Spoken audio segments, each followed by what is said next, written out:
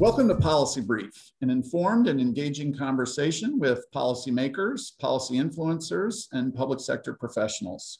My name is Trevor Brown. I'm Dean of the John Glenn College of Public Affairs at The Ohio State University, and it's my pleasure to be your host today. I'm joined by Mike McCurry. His simple title is Press Secretary, although he's done that in lots of different capacities, perhaps most famously for President of the United States, Bill Clinton. But for us, close to home, he served as press secretary for then presidential candidate, Senator John Glenn. He currently serves as the director of the Center on Public Theology at Wesley Theological Seminary in Washington, D.C. And looking forward to talking a little bit about that role, but starting with your role as press secretary. Mike, it's a pleasure to have you. Thanks for joining us. Great to be with you, Trevor. Let's start, we like to start sort of Civics 101 here. What's the job of the press secretary? What do you do? Well, the job of the press secretary is to speak on behalf of the principal, in my case, the President of the United States, when the president is not otherwise available to the media. Now, there's a lot more that goes into the role, but it basically is the function of a spokesperson, someone who represents the elected official, someone who takes questions from the media, provides information, makes announcements, makes pronouncements, and basically tries to serve as that intermediary between the people that we elect and the media that holds them accountable. And it is a very interesting juxtaposition of roles in some ways. So in a minute, I want to get into that juxtaposition of roles, but start by, you've done this for a lot of you use the term principles. So I'm probably not going to get the complete list, but you've done it for senator, you've done it for a presidential candidate, you've done it for a president, you've done it for the Democratic Party.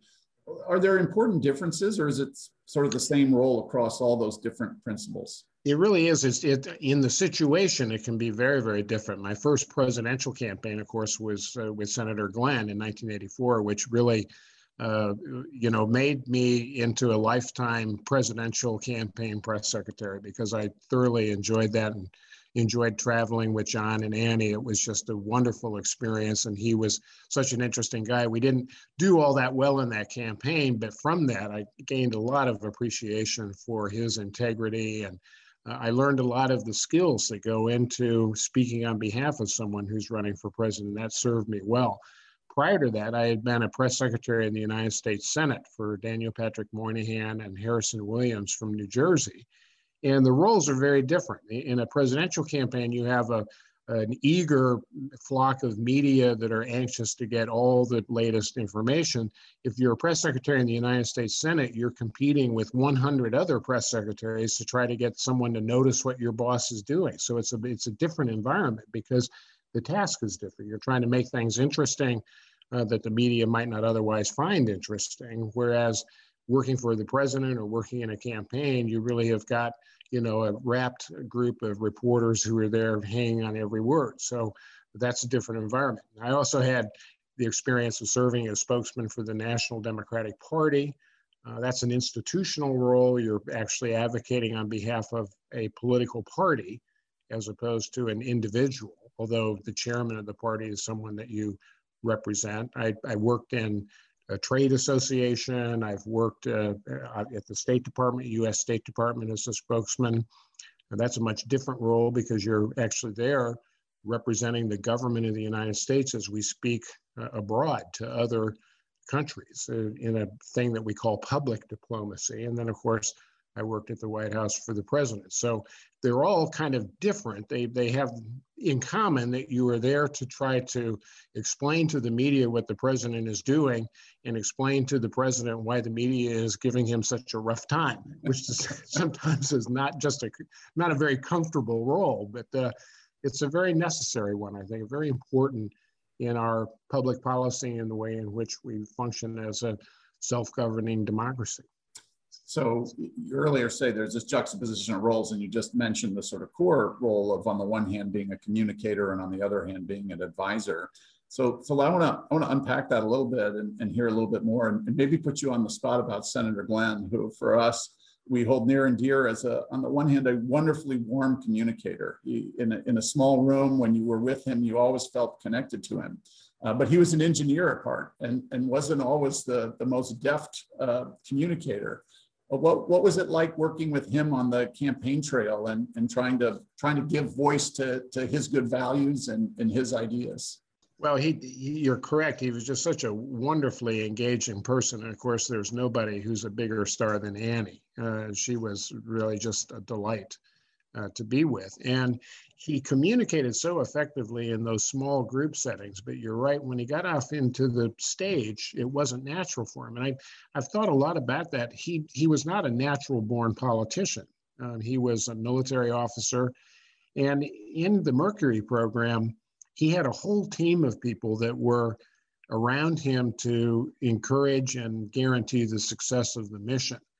Political campaigns are very different. There are a lot of people who've got their own motives and their own agendas. And I don't think the senator fully understood that, because sometimes he would, we had lots of internal strife in the campaign. It was not, frankly, the most smoothly running presidential campaign that I've ever been associated with. But and we paid some price for that, but he came out of that experience, I think, with a, reputation intact as someone who truly was an American hero. And it's not hard to be a spokesman for someone who is so greatly admired.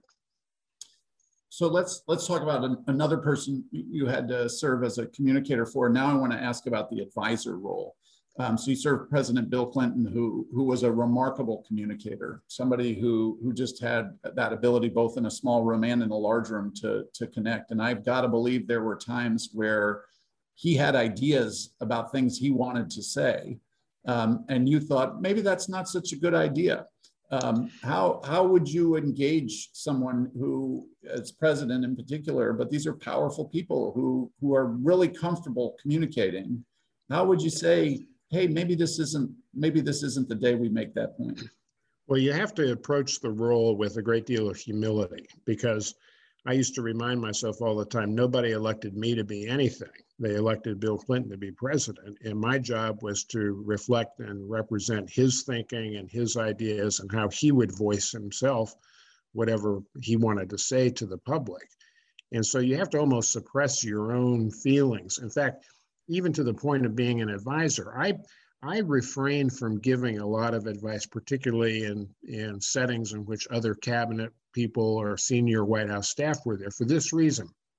I felt like if I took a strong position on any issue that we were facing, a policy question or how to respond to some particular development, then all the other people in the room would know that I had a bias. I favored a certain outcome.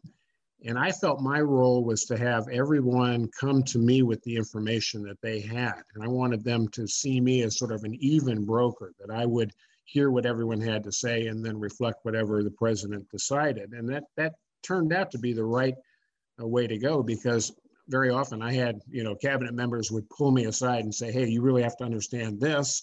And then 10 feet away, another cabinet person would tell me exactly the opposite. So you have to kind of, figure out, well, where does the president come out in all of this? And so I was a little bit circumspect when there were meetings of the cabinet or the senior staff. I used to sit in kind of the outer circle and just watch everybody and take it all in, so that I could then reflect how the decision making was actually done. And I think that's the quintessential role of the press secretary. And it also is useful to the media as they report on what the president is doing. Because if the media knows that you're in the room where it happens, to quote the Broadway play, that you are authoritative and you've got information that they can rely upon. Trevor, just take a little time to explain the geography of the West Wing. The press secretary's office sits right there in that West Wing that we see on television, right. Fictionalized sometimes. But it's got a back door to that office. And if you go out the back door and turn right, 50 feet away, you're in the Oval Office with the president. And if you turn left and go the other direction, 50 feet away, you're in that press briefing room that we all see on television. And I almost sort of think of that as a metaphor for the job. You're halfway between these two people in a very adversarial relationship, but your job is to make it a professional and useful one. so that we're giving information that the American people can use to make their own decisions, their own choices about what they think of what's happening in Washington.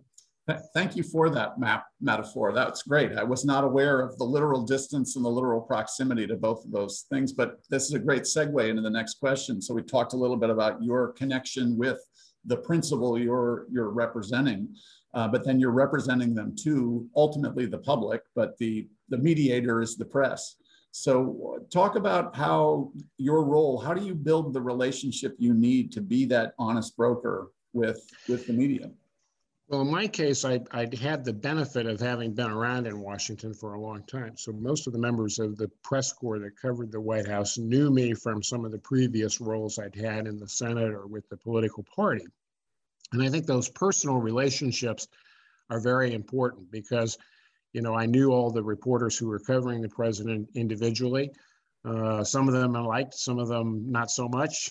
But they all kind of knew that I would be pretty much a straight shooter. They knew that I would spin from time to time. Part of this job is to try to put the best possible light on whatever the president is doing. And even sometimes when things don't go particularly well, you have to kind of come up with some plausible explanation of what's happened and what you're going to do to fix whatever the problem is.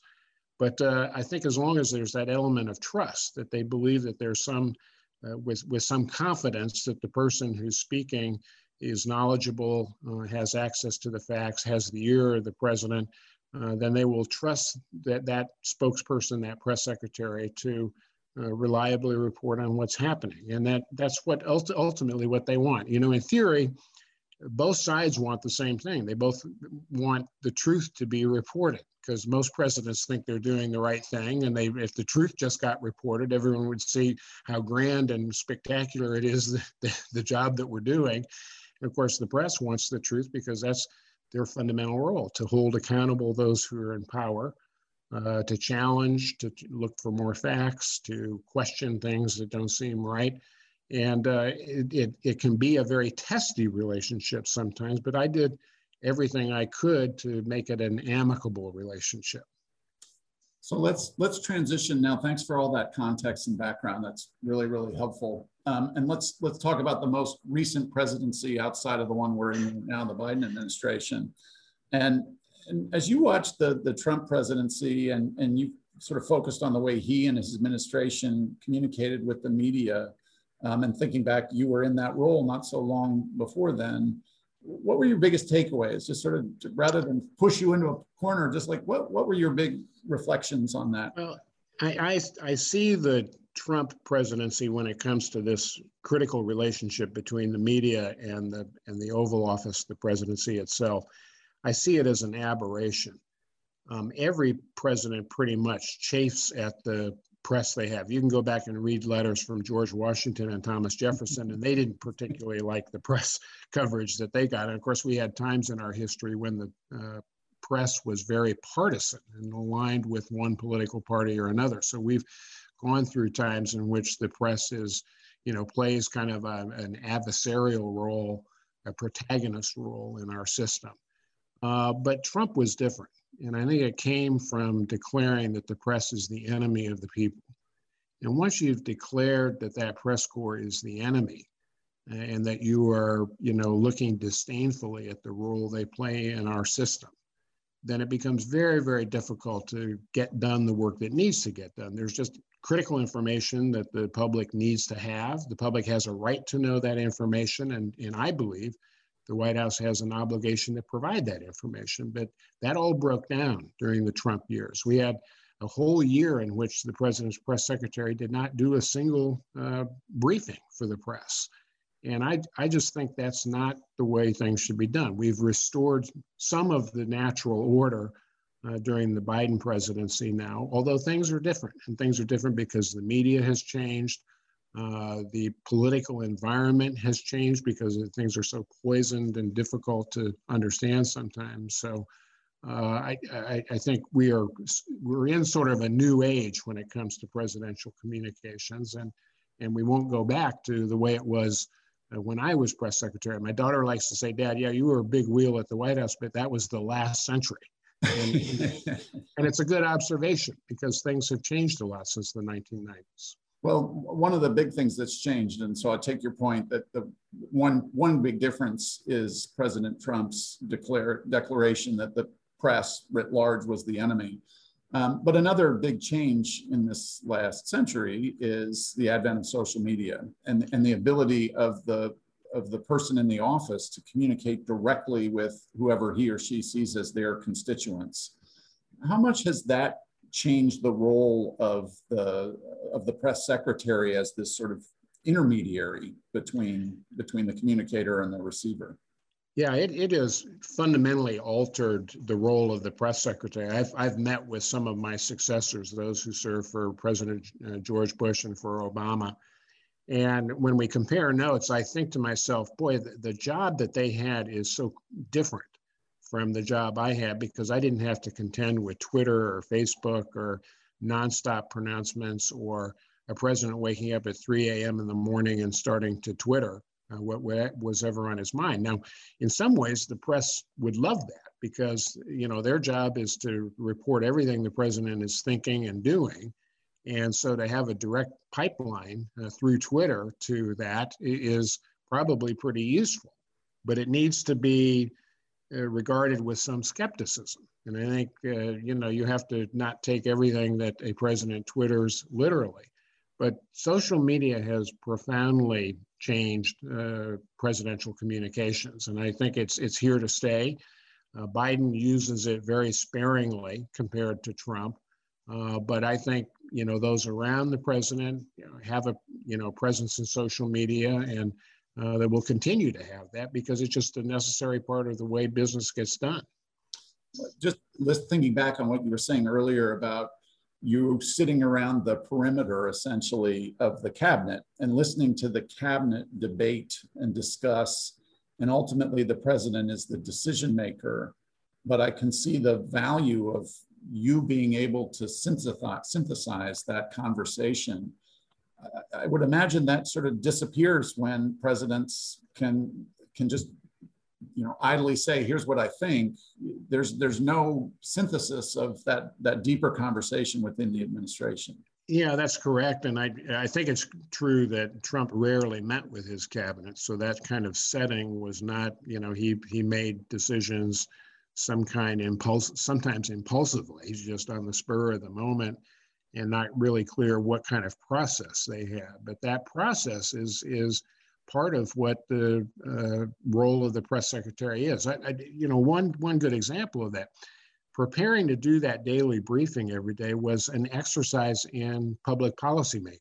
Mm-hmm. I would get a briefing book. I would get all the answers that had been developed by the staff and by the various federal departments and agencies and put it all together in a briefing book. And then I would go to President Clinton and I would say, okay, here are the questions I'm going to face today in the briefing room. And here's the proposed answer. And sometimes he'd look at it and say, well, that doesn't say anything. And I said, I know, that's kind of where our policy is right now. And he would sometimes jump in and call a cabinet member or say, look, Mike's got to answer this question. We have to have a better answer to this question. So actually the act of preparing for this daily briefing became part of the policymaking process itself, which I think is interesting and not widely reported on sometimes. No, that's fascinating. Just as a comparison, so you mentioned that under President Trump, there was a year in which we had no press conferences. Average week for you in the Clinton presidency, how many times would you meet with President Clinton and how many press conferences would there be? Well, it was very important to me to every day that I was doing a briefing to have some time with the president one way or another to go over that briefing book that I described so that I could really get exactly right the way he wanted something said. And that was important. So sometimes we would just have routine meetings in the morning and I would get a chance to talk to him about how we were going to handle a particular issue. But if that didn't arise on the calendar, I had what were called walk-in rights. I could come before the briefing and just tell the president's secretary I need to see the president before I do the briefing, and I could walk in. I didn't have to schedule an appointment, and I invariably did that. And I think it was very useful because then I would get dialed by President Clinton to a certain meter. Sometimes I would say, okay, here's how I'm going to respond to Newt Gingrich, who was then the Speaker of the House of Representatives. We had sort of a sea change in politics halfway through President Clinton's first term because Republicans took control of the House. And he would very often, sometimes he would say, oh, you can't say that because I talked to Newt last night and, you know, we're trying to work something out. And so there were other staff people there. We'd all look at each other and said, you talked to Gingrich last night? And nobody knew it. And so it was important, pretty important to have that information. So, you know, that it goes back to the point that you're not there to represent your own thinking. You're there to represent the president's thinking. The more access you have to the president, the better you can do the job. Interesting. Well, in a minute, I want to turn to focus on the current presidency and ultimately the future. But I do want to come back to something you said just a little bit ago, which was President Trump declared the media as the enemy. And yet he had favorites in the media, and those would change. How does that, you know, it's sort of a layer below the just general pronouncement that this is fake news. How does courting one press outlet over another change the dynamic for someone in your role? Well, it causes problems because favorable treatment to one reporter sometimes generates better coverage or maybe a splashy article on page one. But then you have 99 other reporters who are a little bit miffed that they didn't get equal treatment. So you have to be sparing in how you court these relationships. And good reporters are not there to be friends with the president. They are not there to have a social relationship. They're there. It's all business. And I admired the reporters who, you know, stuck to what their job was and didn't try to kind of come cozy up to Bill Clinton and, you know, try to be pals with him, because that's just not the role that the reporter should play. Neither should the White House staff think that they are going to have, you know, good personal relationships. Now, I had a lot of friends in the press corps. When we were traveling overseas, we would go out to dinner sometimes, but I knew what the boundaries were, and I knew that you had to be very careful. So treating, you know, one reporter, one news organization with a little more, favoritism over others inevitably would cause some problems. Now, sometimes we did that deliberately because we wanted to get a story on page one because it would then drive coverage from some of the other news organizations. But we were pretty careful and intentional about doing it. It kind of comes to an issue that always arises, which is about leaking. You know, how do you leak? What circumstances do you leak information out? And generally, we did it when we were trying to advance a particular objective. We did not do it when we thought there was going to be some, you know, adverse consequence from leaking, or when it was just a leak that came about from some person who was disgruntled, who just didn't go get with the program, which happened on occasion. So ultimately, one group we haven't really talked a lot about yet, and this will be our transition into the sort of present and future, is the public. What do you think that the Trump presidency has done for sort of faith of Americans in their elected leaders and their ability to communicate in a truthful and honest way? A headline we often hear is declining trust and faith in public institutions, inclusive of our elected officials and the press. Is that an accurate headline in your mind?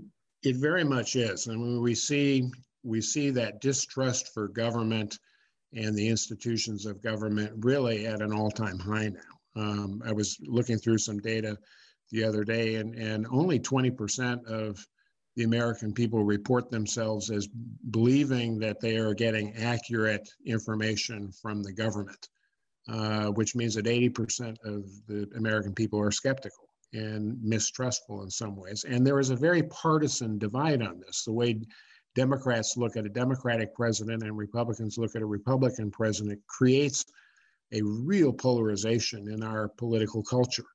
And I think that's unfortunate. But if you look, you know, just about every issue that you can imagine, immigration, COVID, health, education, everything that we are dealing with that are critical issues on our national agenda, there's a huge disparity between the way Democrats, self-described Democrats and self-described Republicans look at it. A lot of people call themselves independent, but it turns out that they tend to affiliate with one side or the other. And I think it's very, very hard to repair that breach. Obviously, President Biden came to office saying that he was going to try, but you can already see in the early stage of his presidency that we're kind of reverting to these patterns where it's almost constant political warfare. And I think that's a dangerous thing for our country. So you mentioned Biden, and you've talked about him a little bit already. So now I want to turn the attention to sort of where we are now and where we go in the future. So Biden presidency comes in the wake of a very changed political environment, certainly than the one you operated in. What are your sort of early reactions to how the Biden administration is handling that act of communicating to the public? Well, President Biden has stayed very focused on a pretty complicated agenda. And he obviously has done this in the midst of one of the worst public health crises the country has ever faced. And so he's had to be very sharply focused on the response to the pandemic and then, trying to advance some of the responses to that, particularly the relief bill, now the very large infrastructure package that he's trying to put together. It looks very much like that this is going to be done on partisan terms, not dissimilar from President Obama when he tried and successfully passed a major change in the nation's healthcare insurance structure. And I give President Biden good grades. I think he has performed admirably. Donald Trump never got above 50% in his favorable rating in polls, and President Biden is around 65% with an approval rating so far in his presidency. And I think that's because he seems a genuinely accessible person. His communications are direct. He is known to be fairly loquacious, and he's suppressed that. I don't know whether that's good staff work at the White House, but he sticks to a script, and he doesn't get dragged into a lot of tangential debates with the press corps or get off message, as we say in politics. So he's pretty much stuck to his guns. Now, whether he can continue that, whether he can successfully prosecute the case for this enormous relief and infrastructure package that he's trying to put through Congress, we'll see what happens. That's probably not going to play out until sometime this fall. But I think at the end of year one, when people are writing all the stories in the press about year one of the Biden presidency, I think on balance, it'll be a good report card as opposed to one that, shows the blemishes. So you highlighted that he's got a complex set of policy priorities, and the environment is far more complex. Sort of from again, your role, thinking back in your role as press secretary, what are the tactics that press secretaries and the administration can use to keep the public focused on those key policy priorities? Well, sometimes it involves working around the press corps that is captive at the White House. The White House press corps sits in these little cubbyhole offices all day long, dreaming up mischief and ways to make the press secretary miserable. I mean, that's the way I felt sometimes. But the response to that very often, and just about every president has done it, certainly President Clinton did, Obama did, Trump did to an extent too, is to get outside of Washington, to go out and talk to people, in Trump's case, he had big rallies. In Clinton's case, he used to go and do roundtables with local citizens, local leaders. And that drove press coverage in local media markets, which I think was important because, people, to the degree that they tune in and pay attention, they get a local newspaper, they get local television reports, and they would see more of the president in that context than in what they saw maybe in national news coverage. And I think that's important. Now, that plays against a trend in journalism and in the business of journalism where we've seen a decline in local reporting. And I think that's a troubling development. We see local newspapers disappearing, not being able to make it financially. And we lose something when we lose that coverage, not only of what's happening in Washington, but of local government, what's happening in our county board of supervisors or the city council. And so I'm a little bit despairing of the condition of journalism and add to something that you mentioned earlier, the mistrust of information. People don't believe even factual information that they're getting from the media. And I think that's worrisome, because we need to have a literate citizenry if our democracy is going to function well. So let's bring this towards a close by talking about that issue here at the end, to sort of the future of an informed citizenry and one that trusts the information it receives. And what you serve in a very interesting role. Tell us a little bit now about the Center for Public Theology and how we restore faith and trust in the values of democracy and the information we receive from it. Well, I think it all goes to making our institutions of government more accessible and helping people understand. So, in your case, what the Glenn College is doing, through training people in public policy and understanding how policy is made, that's critical, because we need an educated group of scholars and teachers who are going to go out in the world and help others understand really the functioning of our democratic institutions. But I think it also means that you need to engage other institutions that are credible and reliable. So in my case, when I got out of the White House, I actually got interested in what we call public theology, which is the way in which religious faith traditions impact public policy making. And I went and got a degree at our local Methodist institution and got involved with them. And now I teach in a program that trains young seminarians who are going to go out to local churches or other types of ministries to be more equipped to engage their congregations or their audiences in dialogue, real honest dialogue about some of these critical issues. Because I think instead of turning to the loudest, angriest voices in our politics, we need to turn to people that we trust. And, sometimes clergy, people who are in the faith world, are people who are considered more reliable when it comes to, talking about the contemporary issues that are in the public square. So I'm kind of working in that arena now, hoping that may be just one way in which we can address some of this polarization and bitterness and mistrust that exists in our politics right now. So one way I hear that is in you and your role formerly as press secretary, turning to a different institution, in this case, the ministry, to serve as that kind of intermediary between institutional life, the big institutions that are out there, and the people that interface with them.